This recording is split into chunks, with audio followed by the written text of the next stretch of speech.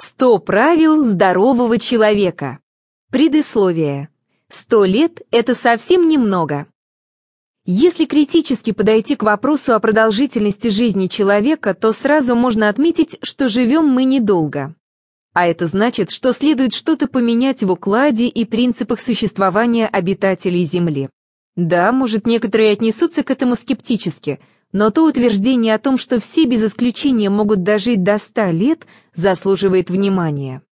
Основными факторами борьбы со старостью и в Европе, и на Востоке считаются рациональное питание, физические упражнения, особые правила дыхания, которые представляют собой своеобразную программу активного долголетия.